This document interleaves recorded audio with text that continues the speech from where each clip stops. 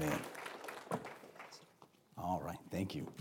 All right, back to 1 Corinthians chapter number 3, and we'll find our places there. And as I mentioned at the beginning, I've had opportunity, and probably you have too, you've been able to watch. One of the blessings of this whole thing has been being able to watch other services and places that didn't have, like we weren't doing Facebook Live and things like that. It's allowed for people in our church that don't come regularly, are shut in, to be able to participate and feel involved, which is a blessing and also a reason, the number one reason that beyond all this we would continue to do the Facebook Live things, not so you all can stay home and watch it from home, but for those who can't come, and in the event that you are super sick and can't get out of bed and get dressed and brush your teeth and whatever, you just need to try to come to church. But in the event that you don't, you'd still have that option as well. So you've been able to see services here, but we've been able to watch other people, other churches that have services that didn't have things before, and you've noticed if you're on social media. A huge influx of those. We've also seen a big influx in censorship and how churches are, being things pulled off of the internet, their services being edited and things that Facebook thinks does not, or Twitter or whatever, doesn't fit their, standards like they have any. That they would just decide and pull those things off of there. So we've seen an increase of censorship, obviously an increase in infringement upon liberties in general, which is sad and is what it is. And we're going to have to try to work our way back out of this. And I'm thankful for people who just kind of cringe at this thought of new normal. And I just, I hope things get back to regular normal, not new normal, as time progresses. And I'm sure there'll be changes here and there. I hope they don't close down buffets forever. Can I get an amen? And I just don't know how they might as well, the rapture might as well happen at that point, and I hope the Lord comes back if they close up the Chinese buffets and stuff like that. They can close down the whatever that was at the mall. That ain't any good. But you know what I'm talking about. There'll be changes in restaurants, and I forget what's the name of the one at the mall now. The Golden Corral, there you go. They can close that down forever. But there are some good things that will change. There are some things that obviously are going to be inconveniences going forward. So as the pandemic kind of grew, we saw churches who were dealing with all the health issues resulting from it. Should hand sanitizer, there are some people that some churches that got out ahead of the curve and had a bunch of those things. In fact, I got a call just the other day, some church here in the area, somebody went to go pick up a pallet of hand sanitizer. You can still buy it by the pallets, I guess, different places, and wanted to know if we needed any, and they weren't trying to sell it, for a profit or whatever, at least not to us, but there's still people doing that in shipments of PPEs and masks. I saw First Baptist Church of Hammond, a government official in the area. They sent them thousands and thousands of masks to help them with their church services, and I think that's great when politicians who are for churches getting back to normal business will help churches with the supplies and things that they need. So I saw some churches that they've done wonderfully concerning how that they manage health risks. There were some that said, all right, if you're in this vulnerable group, just don't come at all. And if you feel safe to do that, they, of course, hand sanitizers and masks and different things, social distancing. I saw many videos today of church auditoriums where there's 3 or 4 seats. All the chairs are taken out and people are just set in family clusters and keeping in track with those types of standards. And I think some churches did well. Other churches probably not as well. I saw a report earlier today. I don't know if it's real or not. I think it's probably propaganda of a church in California that they said a mother showed up for services for Mother's Day and had the coronavirus and infected possibly 180 people. So all the 180 people in this church somewhere that they can't name and they can't name the person and all the different things, they say, well, she went and all these people are being quarantined. So I don't know if it's truth or not, but so they would say, okay, that's the kind of situation where it's not handled properly. And see, if you go, people are going to get the coronavirus. I saw churches that handled the meeting restrictions. Some handled it well. Some didn't handle it so well. I think it started out with you couldn't have 250. And then it went straight from that down to like 50 in a service, and then down to 10. And there were churches that decided that they were just going to have in groups of 10. Some even big churches that they would just have just bunch of meetings, and that's how they handled it logistically. And some thought, man, that was great. Others thought that's kind of not going to work for us, and so they would manage. So there were people who were really upset, pastors, about the restrictions. Some that embraced them. There's really a lot of pastors that I've seen that I just don't really, it's like they just kind of jumped into let's not have church too easily. And all these restrictions. And who I thought has probably thought this is awesome have been people who aren't for organized religion and have quit church and doing their own thing. And they could just go for the last several months without much guilt at all because churches aren't meeting. But there were churches that met these restrictions well, some that didn't, some that still aren't, some that probably never will, and just handle it differently. So there's criticisms. I've been on the receiving end of criticism in regards to how I've handled it, not from really anybody in our church, but from outside of our church, people who would view and see what we would do from afar, and I'm okay with that. I've, handling the news of the shutdown orders, where it's not just 10 or 50 or 250, now it's just like everybody's got to stay home. There were churches that decided, ain't nobody going to tell us what to do. And so they just been full on having church. I talked with a missionary today that's been back, and he's been in Georgia, and they just been having church. And now Georgia opened up and a little earlier than everybody else, but it didn't matter for some of those churches. They're going to have church no matter what anybody else said, and I kind of think that's awesome. But some people don't like that. There are others who would comply and who are still complying. And by the way, let me say this: I think if you have obeyed the stay-home order, you've done nothing but essential business since the beginning of the stay-home order, and you legitimately have done that. By all means, stay home next Sunday in whatever. More power to you. Kudos. But I think most people would be hypocrites if they stayed home from church now because they've done so many things that have been non-essential and have exposed themselves time and time again in all kinds of different venues. If that's the case, then please don't use I need to stay healthy as an excuse to stay home if that doesn't keep you from every other place under the sun. All right? It's inconsistent.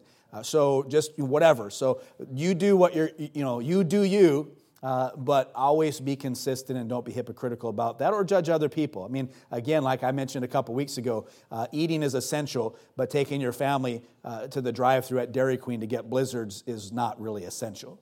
And when you say, well, we're going to look at the letter of the law is you can go to food places, but you can't go to church.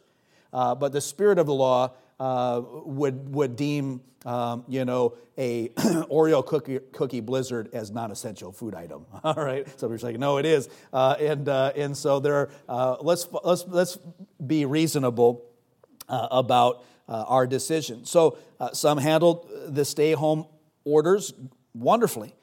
Some balanced the testimony of their church in the community and they were balanced in it. Others, they've done all kinds. I've seen churches that have been, they'll buy 300 pizzas and have things. I saw a drive-in, or actually they did a church. I saw them doing a car wash for the elderly. They can just drive in, not get out of the car, and they did car washes. And there's some people like, God's called us to reach people and not feed them pizza or whatever. And so there's preachers that criticize that. There's some that embrace that. Churches can do whatever they want to do. If they want to buy their community pizza or do things. I saw a preacher in our area. They went ahead. There's a lot of food banks that can't distribute all the food. And so if you're willing to distribute food, they'll give you food. And so what they did is they expanded their small food bank into a little bit bigger of a food bank and then petitioned the state to become an essential service. And that was granted. And so they go around passing out flyers for their food bank and share the gospel with people and invite them to their essential church. And so that's great. They've gone through the effort to do that, and it has opened up doors, and they've seen people say, but then there's some like, they don't like that. Some have balanced their obedience to God rather than men in great ways. There are some that have been masterful, pastors and churches, in particular, in communicating what the news of their church or what's next. I've seen some fantastic press releases. For a while, boy, they're just popping up. This is a press release from this church and a press release from that church. And some pastors would get in front of video cameras and they would record them. Others would print them out. And it looked like, like some law, place had put it all, lawyers had put it together, sharp. And then there's others that they didn't communicate at all. Or didn't really do a press release. I mean, I watch those and I think, man, that's good. I need to do one of those. Let me do one of these videos, and so I might try a couple. I've never used a selfie stick. I promise God I'd never use one in my life. I bought one. That's a selfie stick that's right there. That's on there. But you'll never see me extended and talking to myself in a selfie stick. And so I would hold it with my hand and I just look fat and whatever. So I don't want to do it. And so I've not done it. So great. Some churches have been super good at it. They've had wonderful, wonderful video things and press releases, logistics, the changes to their campus and numbers, audio-visual stuff. I've had guys just like, we're doing this and that. And I've seen some churches, boy, they ramped it up and they had words on the screen and kind of music and things coming in. And others just, whatever, had the camera like right under their chin, which is, I guess you're not supposed to do that. Eye levels, this is here. And if it's down here, not so good. And audiovisual equipment. Galore, spending all kinds of money. Some did wonderfully, others not so much. Live services or pre-recorded services, online services, watch parties, here's a good way to understand and know that your church is kind of following the crowd is when you have basically you've seen a lot of like musicians, professional musicians and rock and roll artists and everything, and so they're putting on concerts from their home, and so certainly now a lot of our churches are doing that, and they get their praise teams together in someone's living room with a fireplace in the back, and they sing all their worship songs, and so that you can enjoy that performance from your home, as and whatever, and we've not done that. Other people do it. And hey, that's great. Interviews, drive-in services, finances, how they did payroll. Some churches apply for these loans and others don't. And policies and procedures. Excellent. There have been. I saw Lancaster Baptist Church, in fact, put out a press release. All the things that I've talked about, they can do all those things. And then it was like just awesome. And it says this is what we're going to do, and it has all the legalese and compliance. In fact, they've done seminars or invited people to be on Zoom meetings to be able to learn that, and that is great. And so there's been part of me at times jealous. I've been encouraged. I've been angry. I've been a lot of different things as I view and see what other churches do and then compare our church to what those churches are doing. In fact, even though God says it's unwise for us to do it, that's our nature. Now back into our text in 1 Corinthians chapter number 3, here's the deal. All this stuff that I just mentioned, for example, I watched one church today. They had all the things and cameras. Everything was great. Everything was wonderful. And they went back to their services, and it's just a crummy camera at the back of the thing, and you can't hardly hear anybody, and it's just right back to normal. It was all these impressive things that they had done, and then the minute you can get back in church, everything just goes back to normal. And guess what? You forget about the press releases.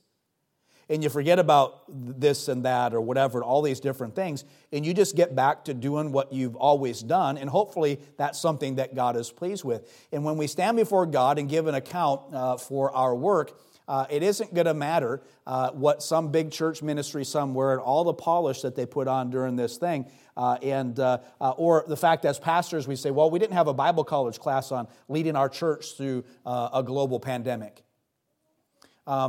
But when we stand before God, we're not going to be judged on what kind of camera we had for our Facebook Live sessions, or whether or not we had a praise and worship team singing for an hour, or running up or getting. I just got to. If we can just get 100 people for our YouTube, we can get a YouTube channel.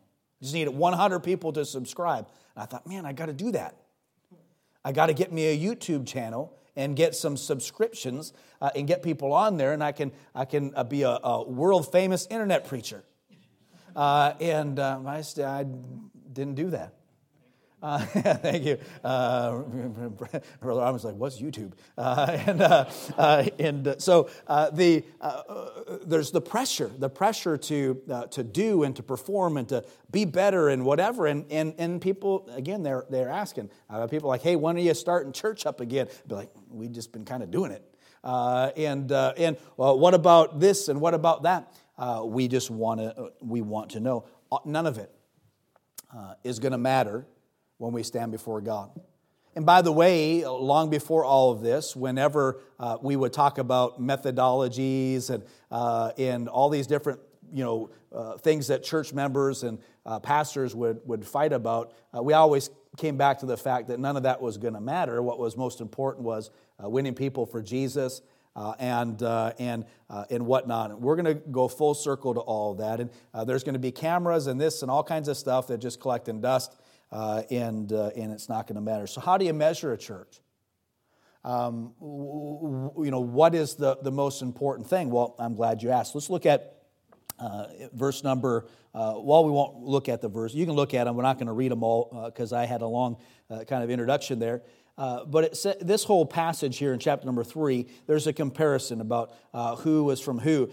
In verse 4, while one saith, I'm of Paul, and another, I'm of Apollos. Are you not carnal? They were fighting about who was their teacher. What was their spiritual lineage, if you will. Who then is Paul and who is Apollos? Verse 5, but ministers by whom you believe, even as the Lord gave to every man. I have planted, Apollos watered, but God gave the increase. So then neither is he that planteth anything, neither he that watereth, but God that giveth the increase. Now he that planteth and he that watereth are one. And every man shall receive his own reward according to his own labor. For we are laborers together with God. Ye are God's husbandry, ye are God's building. So a church is not measured by any of the measures that we had. And again, there's some churches that they didn't do a thing. They just, have just been waiting for church to reopen. They maybe had some Bible studies, or they've done some of the things that we have done with Facebook Live, but they can't either afford to, or even did they see the need to do what a lot of other churches have done. And when we stand before God, it isn't going to matter if you had, there are churches like that one in wherever, Louisiana, the pastor got arrested. They spent like $100,000 on hospital-grade air filters for their sanctuary and for their church building. And on top of that, all the other types of things. I mean, people have put down tons and tons of cash to be in compliance or whatever, and then still get shut down. Wouldn't you like to be in that business meeting? We just spent, $250,000 and we still can't have church. So there have been guys that have done that, and others that haven't done a thing. They'd probably even refused to buy a bottle of hand sanitizer, and maybe because they couldn't find it anywhere as well. In fact, went to the kitchen to grab something, and I opened up that little cabinet, the one that's usually too tall for me above the refrigerator. And there is a big giant tub of hand sanitizer up in there. And I thought, I got to open up some more of these drawers. We probably have a cache of them laying around here. So maybe they just couldn't afford it. But that's not how God measures a church.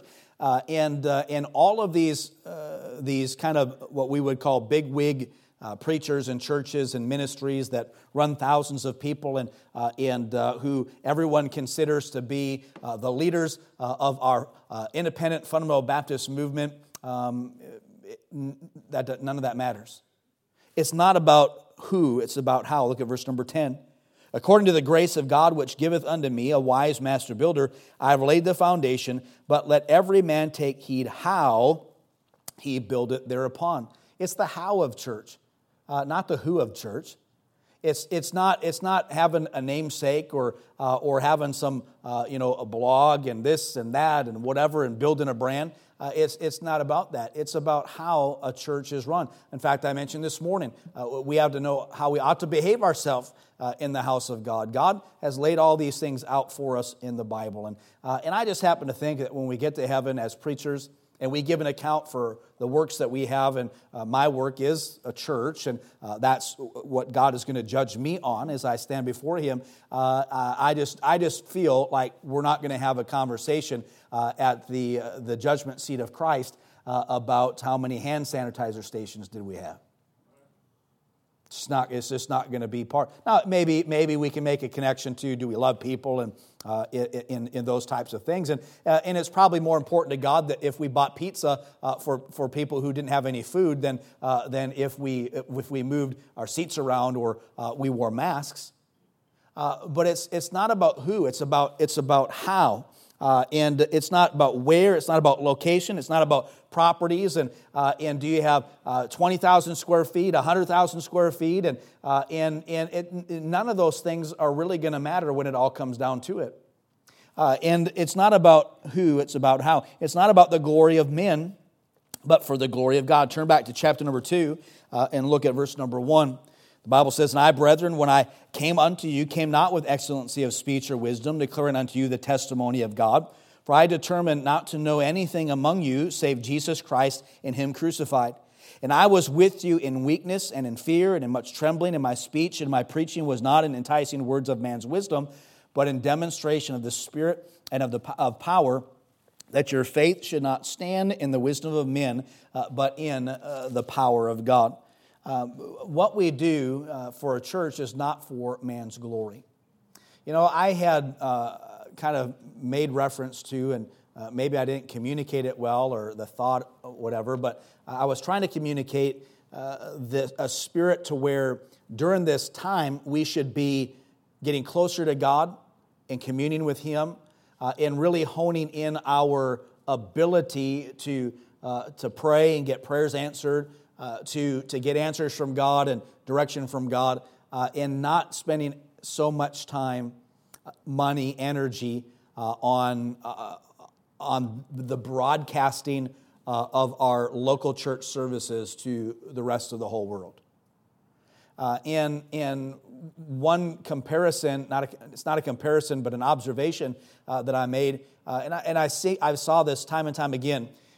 There are men of God, godly men who love the Lord, evangelists, missionaries, different people. I watched a video of a guy preaching from he was quarantined. Basically, he is a heavier man, and so he at a higher risk. And so he was in his RV, he and his wife, Indiana.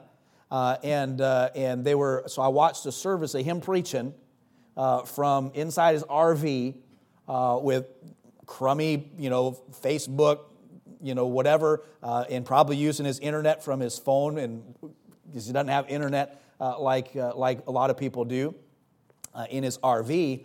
But you know what? I'd much rather watch that and watch him preach than the most polished, performance-based service that you can find at some bigwig church. It seemed more genuine. It seemed more whatever. And so it's like, okay, what did you do, sir, to get through this coronavirus thing? It's like, I stayed in my RV and just did the best I can in preaching the gospel to people and preaching to churches, and had none of the stuff that I mentioned. And I just happen to think that when he stands before God, that his works are going to remain. And there was no polish to any of it, like what you would see in these other churches. Because what we do is not for the glory of men. There are people who don't like big churches because they will accuse the preacher of being a kingdom builder, building kingdoms unto themselves, and just like any people measure the success of a ministry by all those things, and how many ministries or how many this or whatever. I remember years and years ago when I first got to the state of Washington, I went down to leadership conference, and at the time, so that's a long time ago now. It's 18 years ago. And 18 years ago, they had probably a tenth of the property and buildings and things that they have there now. And I remember them saying at that time, whatever that was, 2002, I think is when I went down there, it cost like $75,000 a month for electricity in the summer. And can you imagine what it is right now with all the buildings and the different things like that? I mean, it's huge. 20-some years ago, 25, 26 years ago, we went to a church in Bellevue, Tennessee, where Adrian Rogers pastored, and before that, R.G. Lee. And all those years ago, they had 40 acres of carpeting in that church, 40 acres of carpeting. And the hallways going around the sanctuary are like, wider than 2 rows of this. And you'd go into a restroom, it's like an airport bathroom, like 30 urinals on the walls and in different things. I mean, it's humongous thing. That we think those things are important, but they're not as important to God as we think they are. It's not about who, it's about how. It's not about the glory of men, but for the glory of God. And it's not by success, but the Bible says it's measured by what sort it is. Look at our text again, verse number 12. Now, if any man build upon this foundation, gold, silver, precious stones, wood, hay, stubble, every man's work shall be made manifest, for the day shall declare it, because it shall be revealed by fire, and the fire shall try every man's work of what sort it is. What kind it is.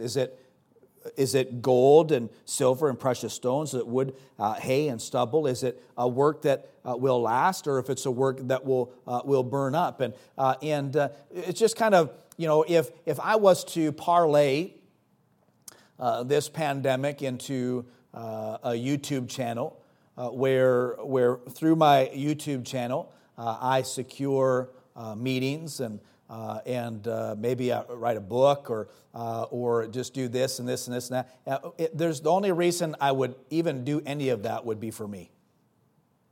It wouldn't be for the glory of God, but we see it time and time again. And if I stood before God having done that for me and for name recognition, or it says, hey, this pastor, he has a YouTube channel, and I think I could have a better YouTube channel, so I'm going to go ahead and get one. When I stand before God, guess what's going to happen? That's all going to burn up because it's not of the right sort. It's done for self-building and for self-promotion, and that's really a lot of the things that are happening. To give a little bit more perspective on how I see these things, I don't do a lot of those things, and it's not because I don't know how, or even that I don't desire to do them.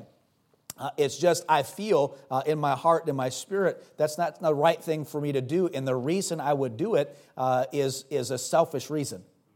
It doesn't help you. If I had 50,000 subscribers on my YouTube channel and thousands of people tuning in to my sermon each and every week, that doesn't help you.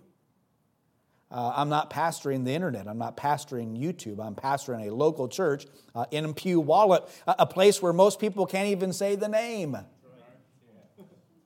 It's not about who in the glory of man. It's not about success and size of this or how many subscribers you have. And I've tried on Twitter. Nobody wants to follow me on Twitter. I just need to get me, hey, tell people to subscribe and to follow me. I've said that a dozen times and it doesn't help. Nobody wants to hear what some fundamental old-fashioned preacher got to say. And so why even pursue it? It doesn't matter. Does it matter to you how many Twitter followers I got? No.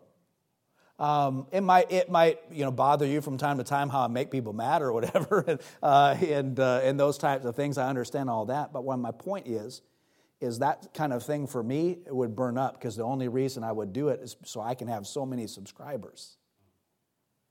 It wouldn't be for the glory of God at all. It'd be for my glory. I need to get so many subscribers. Every time I make a video of anything or whatever, even post a thing, you know what I do? I watch to see how many people like it. Because that's the whole point. God don't follow my Facebook or Twitter. It's not for, I do those things and then I get mad. You know, I say I could put a scripture verse on there and it's like crickets. I make some joke about something stupid and it just blows up. And so isn't that just a direct indication about what all that, the vanity involved in all that is? It's not for the glory of God. God will look at our works and judge it as to what sort it is. So I said all that to say, how do we measure a church going through a pandemic? All the flash and things and whatever, and just, boy, we've just been spot on and whatever. It's just, we're not going to stand before God and God say, you know what, Pastor so-and-so, you're going to get a special crown in heaven today because you had the foresight enough to buy a case of hand sanitizer. Well done, thou good and faithful servant. It ain't going to be like that. And it ain't going to matter if your church is running 10,000 or running 10. What matters is what sort it is. And I just personally have more love for some old school evangelist in an RV or some preacher in some cornfield in Illinois than I do for these big flashy things that just, going to start our own TV channel now. And we're going to do this and that and what, and stuff like, it's like, good job on your TV station. I just can't imagine the God of the Bible at the judgment seat of Christ saying, you know what, your 4K cameras were awesome. Good job. What's going to matter is what we're doing for Christ and what kind of church. Are we faithful to the Word of God and faithful to the gospel? And you know what churches need to do post-coronavirus? They need to get back to being faithful to God in their services. And so I don't measure up in my pandemic, handling acumen like some preachers have done. There are some that did this, some did that. I didn't do a lot of things. I just trying to get through it. Just can't wait for it to be over. But you know what? When it's all said and done, we're just going to believe this book and just keep going forward. But we need to spend time learning how to go to church the right way, doing the right things, singing the gospel songs. Can't we just can't wait to get back in church. We can be together. But if you get back church and get together and just daydream through every congregational and just dial it in, you've missed the whole months of whatever and not being in church. You ought to just be encouraged and blessed and thankful and sing out and praising God and realizing that church is a blessed privilege. And so I'm going to come and I'm going to participate. You know what? When the choir starts back up again, every seat ought to be filled with people. It's like, hey, can I miss being around kids and whatever. Man, can I teach a class? I know the classes are full, but can I help in a class? Can I do, and how can I, and just, if church isn't more important to you now than it was a couple months ago, there's a spiritual disconnect that's there. There might be a cognitive one as well for you to miss how good it is to be able to go to your local New Testament church. And you might have looked at it, it's like, boy, I wish pastor would have done this or done that or whatever. And I'm just saying there's a lot of things I've thought about doing and I've waited out, or some things I've done, some things I've not done. But just realize that when it's all said and done, none of all that stuff. Yeah. And what perfect example of it is just like, is you see churches that just like, now they can go back to church and all that, everything, it's just done. They're just in their pews or chairs, and they're just doing church like they did before it all happened. And everything that they've just been stressing about for months, all of it's just gone. It's just back in there. And you know what can happen? You just you just get lulled right back into the apathy that you had before it started. So don't do that. You say, I'm refocusing. This has been a great way for me to kind of like bring it all in and see what really matters in life, in church, and everything. And so I'm taking that momentum. I'm going forward, and I'm just going to be faithful to God, and I'm going to be in my Bible, and be praying. I'm going to participate in services, and I'm going to be present. And I'm going to encourage other people. I'm going to say, let us go into the house of the Lord to brother and sister so and so. I haven't seen them, and I was going to encourage them. Hey, we're having church. Just come. No, you just got to come. Let us go and stand within the gates, and just be excited about church, and not excited again because some of you haven't been excited. But I'm going to have. Your prayer should be, God, restore unto me the joy of my salvation. And everything should be, you should be like dialed in on your priorities right now. Because life has just done that to us. And if you can be honed in like a laser beam, and then it just fizzles away to nothing, man. Outside of bombs flying and volcanoes blowing up and all kinds of different things, I don't know how else God can get our attention. And so I'd be like, I got it. Thank you for this huge life lesson, coronavirus 2020. We'll be asking like, hey, where were you in 2020? What were you doing? And we'll be all kinds, going in the future, all kinds of stuff like that. But you ought to say, you know what? 2020 was a great year for me, and here's why. It brought me closer to the Lord. And a greater love and respect for the Word of God and for the local church. And I'm thankful. Yeah, it was tough. We didn't have any toilet paper. But you know what? I love Jesus a whole lot more now than I did before this all happened. And that should be a wonderful takeaway, and I hope it is. How do you measure church? In here, all this other stuff. Don't draw comparisons as yourself as a Christian to other people, churches, whatever. God says, I'll measure a church by what sort it is. It's not about who, it's about how. It's not for the glory of man, but for the glory of God. And it's not by success, but by what sort it is. Let's all stand tonight with our heads bowed and our eyes closed. And